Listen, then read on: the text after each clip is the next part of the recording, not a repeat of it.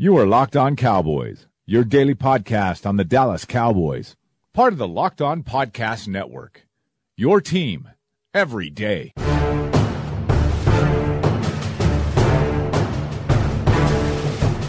Cowboys podcast, part of the Locked On Podcast Network. Thank you for tuning in. I'm your host, Marcus Mosher of Pro Football Weekly and the NFL 1000. You can find me on Twitter at Marcus_Mosher. And joining me today is the one and only Landon McCool. You can follow him on Twitter at McCoolBTB. Landon, how you doing today, sir? I'm tentatively holding on to my seat to hope that we have no more technical problems for the rest of this podcast. And we've only just started. We're 30 seconds in, really. Yeah, the good thing is the audience doesn't know what's going on, but that's okay. Coming up on today's show, we discuss the Cowboys' offensive line. We discuss maybe some interesting positional battles, what Paul Alexander might bring to this group, and what to expect from the entire unit in 2018. And let's go ahead and jump in with Alexander, because there was some news today that he is bringing in a former veteran, Willie Anderson, to help out with the offensive line. So I think this is a good place to start. What do you expect from Paul Alexander this year in comparison to Frank Pollock from last year? Well, I think that, first of all, they're very, very different coaches, it feels like. I mean, I think Pollock seems to be, just seeing him in action, kind of very straightforward, kind of by the book, offensive line coach that you would, that a writer would come up with, just like a hard-nosed, yelling at the guys. To me, Alexander is a little bit more of a Renaissance man kind of coach. He uses a lot of different techniques and likes to use kind of unique teaching methods and kind of and a lot of really interesting ways of trying to relate to the players and get to get through to them. Just based on what I've seen on interviews and videos with him and stuff, he just seems like a very kind of interesting dude. And yeah, you mentioned that Willie Anderson is coming in to work with the team, the offensive line for a week, I think, and I think that's great because really what we're going to see is an offensive line that's kind of in transition with some of the techniques they may use because of Alexander coming in. I think some extra time with, the coaches are very limited with the amount of time that they're allowed to spend with the players in the offseason and the OTAs and that sort of thing. So having a guy who obviously is going to teach very similar methods come in and kind of get you, warmed up to all that before you go headlong into OTAs really, I think, is a great idea for the team and a great idea for the players because I think, whatever changes we're going to see, maybe the a little bit more power added to the game, added to the play calling and the running game. I think Anderson is a guy who obviously spent a lot of time in Alexander's system and knows a lot of what the coach is going to want out of his linemen, and so this will kind of help, make that learning curve not so steep. If there's one player that you think is going to benefit the most from having Paul Alexander in that room, who would it be? Because I've got a guy that I think is going to dramatically improve under Alexander. I think it's La'el Collins. Yeah, I think as soon as he got hired, I thought La'el Collins is the guy that really I feel like is, first of all, I feel like La'el Collins must have been very highly sought after by Alexander, and to the point where I'm almost surprised, especially since he was with the Bengals, that they didn't just draft La'el Collins because they normally don't care about any kind of potential real or not real off-field issues, and if everyone obviously remembers that LC's unfortunate situation with what happened. Unfortunate for the rest of the league and for LC, but not so much for the Cowboys. And can I interject there real quick? Yeah, go ahead, please. Yeah, I was going to say La'el was going to be the pick for Cincinnati at 21 if he was there. Before this, I know two teams. I know Washington at pick 5 was considering taking La'el Collins over Brandon Sheriff, and I know the Bengals did love La'el Collins at 21. So if there was no off-the-field issues, and there's not, he would have been a locked top 20 pick. Yeah, and so it's pretty great that that he ended up with them with us in the long run, and Alexander's going to get a chance. I just think that his hands technique, the way he kind of helps chain together the hands and the feet and the hips is really going to help La'el Collins kind of unlock a lot of his ability.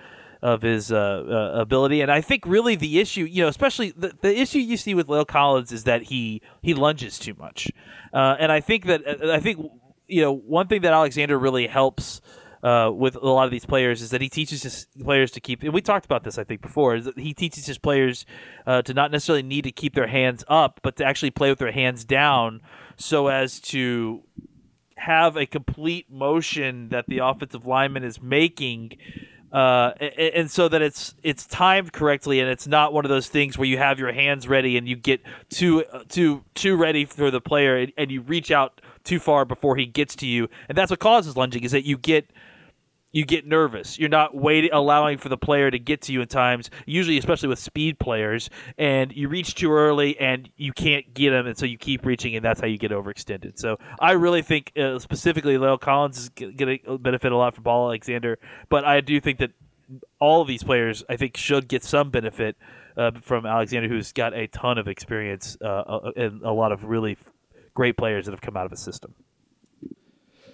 All right, so let's go ahead and jump into that tackle position. Let's talk about that rest of the unit. So we know that Tyron Smith is going to be the left tackle. Can we go ahead and assume that La'el Collins is going to be the right tackle, correct? I think as it stands right now, yeah. I mean, I feel like they mentioned him as a guard when they drafted him. I think they've given the kind of deference to say. I'm sorry, it's all about Connor Williams here. They kind of gave the normal kind of speak of, well, we'll try him out and try him out in any spot and see where he's best. But yeah, I think at this point it's pretty safe to assume. I would assume that La'el Collins is probably staying at right tackle. All right, so let's go ahead and talk about the swing tackle position, because that's a spot that killed the Cowboys last year. Can we go ahead and project who we think is going to be the swing tackle this year? Do you think it's going to be Chaz Green? Is it going to be Cameron Fleming? Or might it depend on the position? Is Fleming a better right tackle than he is a left tackle? Is Green a better left tackle than he is a right tackle? Give us your take on the swing tackle position. Well, first off, before we get into the particulars of this, I need to mention that I think that it was really, really super important that they added a guard. Or let me just say this, and that they added an offensive lineman in the draft. And that to me was the most important thing they could have done this offseason, because I really do feel like this offensive line needed to get back to a point where it could be dominant, not just good enough, and not just, okay, we're good because we can plug in some nobodies next to these all pros and get by. Like getting by is not getting by for this offensive line on this team. Like this offensive line has to dominate in order for this team to function in the manner that it's supposed to. So getting an offensive lineman now, whether it be a guard or a tackle at that point, it was fine as long as they were worthy of being one of the starting five on this team. So them getting Connor Williams obviously put La'el Collins back at right tackle, which made this whole conversation of who the backup tackle even possible, because otherwise Connor Fleming was going to come in here and be your starting right tackle likely, with La'el Collins moving back to guard, or Martin was going to step up and have to be a starter, and they were going to keep La'el Collins at right tackle. The fact that neither one of those two options is a reality now, I think, is very good. And not necessarily because I don't think that they couldn't handle the job for a couple games. The problem is we're talking about a season-long position, and on top of that, what happens if Fleming or Martin or whoever the fifth offensive lineman in that scenario gets hurt? Right. Now you're talking about an even more dire situation, and now you're back to where you were last year. And even further than that, we saw what happened last year when Tyron Smith was a shell of a person. We saw even further what happened when we didn't have the tackle depth behind him or the guy behind him to kind of keep that at bay once he started getting hurt. So the idea that we have Fleming and Chaz Green going back to, I guess, his more natural position. And listen, I'm one of those people, we've talked about this before. I'm not writing off Chaz Green at this point at all. I want to see what he does in the offseason, going back to his natural position, an offseason of doing that, an offseason with Paul Alexander, and let's let Fleming and these guys compete. I definitely would not rule out the idea of one of them being a starter, at one side and one of them being a starter on the other side. I actually think it's more likely that maybe Chaz Green is your, hey, if Tyron Smith is out for an extended period of time, he comes in as your starting left tackle for the longer period. Yes. But Fleming's the guy that we dress out every day to come in as our swing tackle. I think that likely is the game day position, but I think that both of them will have value on this team that is now realizing that it's not just you can't just get by an offensive line. We need a strong starting five and then a strong set of backups behind them. And I think they attacked it this offseason, and I think it's gone unnoticed by a lot of people, but not by me, because for me, it was the most important thing they had to get done, and they got it done. Yeah, what was interesting about the Connor Williams pick for me is that it really put everything else in place. Not just left guard, but it also I don't mind Fleming if he's your starting right tackle, but I feel really good if he's your swing tackle. I don't mind Chaz Green as a swing tackle, but I love him as that fourth tackle. I didn't like Marcus Martin as a left guard, but if he's competing for, that interior spot behind Connor Williams, I can get behind that. So that's why that Connor Williams pick made so much sense. Let's go ahead and move to guards, because I have a question about Connor Williams. We know he's athletic. We know he can play in space. We know he has he's got the feet to play that guard position. Actually, I think he can survive out at tackle if you had to have him out there. My question is this. The Cowboys usually had their best rushing attacks when Ronald Leary was playing in that spot. And Ronald Leary is a guy that could do both. He could play in space, but he also had power. Is Connor Williams going to have enough power to hold down that left guard position? Yeah, I think he does. I mean, I think the key for him is going to be, look, again, especially when we're talking about something like moving people off the ball, the key for him is going to be flexibility and getting low and using his leverage to unlock his power. He has power to move people off the ball. It's about using the leverage to get his body to unlock that power. I mean, look, this is a guy who could. I mean, you saw the box jumps and all that stuff. I mean, that's not just because he's svelte and able to leap. I mean, that's power that's generating that behind him. So, absolutely. And I think what we need to consider especially when we're watching college tape of this guy is that he came back last year, but he wasn't all the way back from a knee injury, and so I think that as he gets further and further away from that, flexibility in his lower body will return. Even the flexing will return even more so in his lower body, and that's going to help unlock a lot of this power as well. And again, I think Paul Alexander here is going to help with some of this technique a little bit. I think that this is a guy who has all the tools to be the kind of guard who can move people off the line. And I think and I also think that that's also sometimes, especially now in these kind of zone and power schemes, despite being called power, that it's almost kind of secondary to making sure that they can actually get to the block. I mean that's the thing, is that he's going to be asked a lot to get to second levels. He's going to have no problems with that. He's going to be asked to pull and get out and hit targets in space. He's going to have no issues with that. So there's definitely times when he's going to need to get low and move a body out of the way for sure. But I also feel like that is almost kind of secondary in some ways to his ability to get out in the move and hit targets in space. All right, the next question I have for you, and by the way, I love Connor Williams is going to be a stud. He's so good. I don't really care about arm length. Zach Martin has below average arm length for a guard, and it's fine. In the NFL today, it's not so much about being able to keep defenders off you. It's just be able to keep guys in front of you. He'll be fine. The next question I have for you is, behind Travis Frederick, they really don't have another true center, even on their training camp roster. Now they have Joe Looney, who has taken some snaps there. They have Marcus Martin.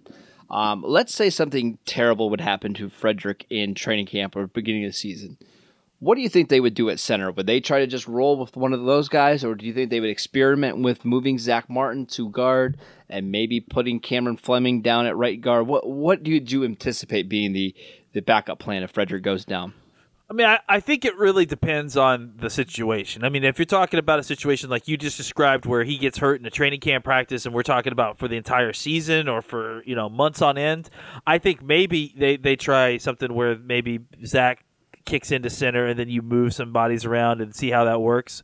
I mean, that certainly could be a thing that they try. But I tend to think that, that they may feel comfortable with Looney, or they may feel comfortable with trying to get Marcus Martin ready to play center. I think I'm pretty sure Martin, if I remember correctly, I've seen snaps of him playing center. Yeah, he has. I mean, I think you've got some experience there and some guys that you like that are in your normal, natural backup situation. So I think it's enough that if it was a situation where it's in game, in season, he's out for a game or two, he's out for the rest of the game. I think they would just kind of kick in the normal backup there. If you're talking about something, preseason, long term, I think that might change the equation a little bit, and then you start considering out of the box solutions. All right, the next one I want to go with is typically this team carries 8 to 9 offensive linemen every year, correct? Sometimes they go a little bit heavier and keep 10. Let's go ahead and project which ones they're going to keep. We can go ahead right through the starting lineup, and it's going to be Tyron, Connor Williams, Travis Frederick, Zach Martin, and Lyle Collins. Who are the next 3 or 4 that you would think are pretty much locks to make this roster? I kind of have 9 in my head at this point. The starting 5, and then Fleming, Green, Looney, and Martin. I think that gives you a great group of flexibility. I think you've got Martin who can play all 3. I think all 3 guys spots inside. I think you've got a tackle who could play both sides. I think you probably have 2 tackles who could play both sides if you wanted them to. But I'd still like the idea of keeping Fleming as your game day active tackle, and then keeping Green as your emergency long-term solution at left tackle if you needed one. Go ahead. And I think that kind of gives you just a good mix of guys with talent and being able to cover all opportunities. Now, I mean, the outside chances that if let's say a guy like Kareem Edwards really shines, in training camp. They've been keeping him around for a little while, and they liked a little bit what they saw last year. If he really shines, then I think you could maybe make that conversation tough for one of those guys. But for right now, I mean, I think I would pencil those 9 people in with the possibility that they don't keep 9, they keep 8. And what about the game day roster? Same 5, and then probably Fleming and Marcus Martin, correct? I would say Looney probably. Because I think that because I think we'll see how Martin plays out, because I think that if it were to go into a game day situation, just for the game, I think they would probably, if a center went down, they would probably kick in a guy to play center, and then move one of the guards did to play to take the place, either Martin or Williams, whoever moves inside. And 2 guys I just want to mention really quickly. You mentioned Kadeem Edwards. That's a guy that has great size at 6'4", 313 pounds. Was a 5th-round pick from the Buccaneers in 2015. He's got really long arms. I think he has the longest arms on the team. He has a little bit of experience playing tackle. I think that's another guy that they probably would like to stash on the practice squad just because he can do so much. And then the free agent, they brought in Jake Campos from Iowa State. Started 33 games at left tackle for Iowa State, and then he started 3 at right tackle. Also has some experience playing guard. Just a guy to keep an eye on throughout camp. We see a lot of these guys by the time we get to the 3rd and 4th preseason games. So just keep an eye on them. The Cowboys are always looking for developmental offensive linemen. I wouldn't be surprised if they go out and try to get another guy, just to compete with Looney and Martin, or maybe bring in another tackle. It's going to be interesting to see. So this is the time of the show where we go ahead and grade the Cowboys offensive line unit. The 4 categories that we've been using so far are dominant group, solid group, needs work, and smoking crater. So I will allow you to go first. What do you think about the Cowboys offensive line heading into the 2018 season? Well, I mean, I think it's pretty clearly a dominant group. I mean, this is probably the best unit. I mean, no more. This is the best unit on the team. Absolutely. This is maybe the best unit in football. This is in the conversation for the best position room in all of the NFL. And we're not just talking about offensive line, because I'll even say like if you're talking about like overall units, yes, best unit in the NFL, not offensive line unit, best correct, single unit in the NFL or grouped unit in the NFL. I mean, I think that this is you've got 3 All-Pro level players with 2 more that have the skill set to get there as well, out of 5. So I think it's pretty easy to see that and kind of check it off. Now, I think it's pretty hard to argue that the Philadelphia Eagles might have had the best unit last year.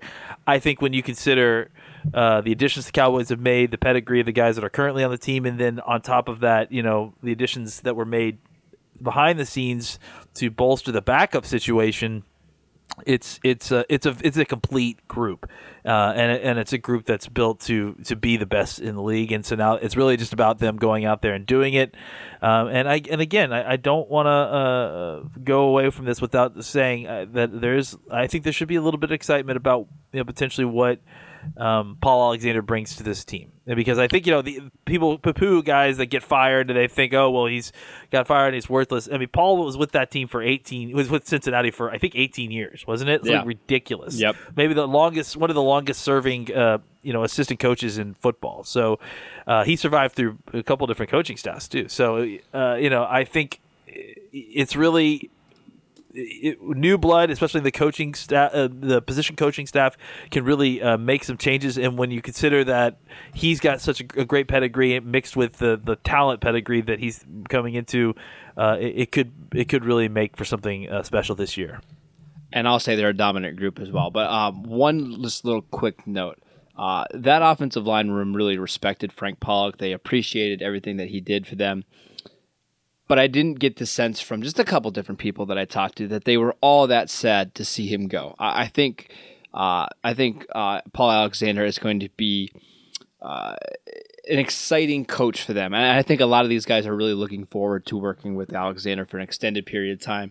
So I think it's never bad to have some change-ups, because, if you have the same voice over and over in the same room, sometimes the message gets a little dull.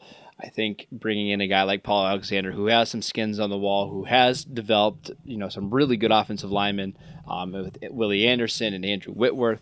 I think this offensive line group is really looking forward to working with him. So, can I just say real quick? I think just to piggyback on that, I think it's not unrealistic to say that this offensive line group had outgrown Frank Pollock. Because Frank Pollock was an assistant line coach for Bill Callahan when he came to the team. This was his first job as an offensive line, as him being the lead offensive line coach, and he did an admirable job. I'm not complaining about the guy, but I also think that we're talking about 3 offensive linemen who are trying to work their way towards gold jackets. Yep, absolutely. So I think it was time for them to start the 200 level classes on offensive line, to say the least. You talked about this with training camp. Pollock is better when he is the hands-on kind of assistant guy rather than being the overseer of everything. Correct? Just based on my limited view of him at training camp, that's my impression. And that's fine. I think at this point, this group needs a coach that's going to push them, past a certain level. They don't need to get 5% better. They're trying to get that 1% better. These guys, 3 of these guys are already all-pro type of players. They just want to continue to get gradually better. So I'm excited to see what's going to happen, and I'm really, really excited to see what Lyle Collins looks like in his second year at right tackle. So that's going to be an interesting thing to watch throughout training camp in the preseason. That's it for today's show. Thank you guys for tuning in. Make sure you download and subscribe to the podcast on iTunes or wherever you get your podcasts. Follow Landon at McCoolBTB. You can follow the show at Locked On Cowboys, and I'm at Marcus_Mosier, and we will see you guys next time.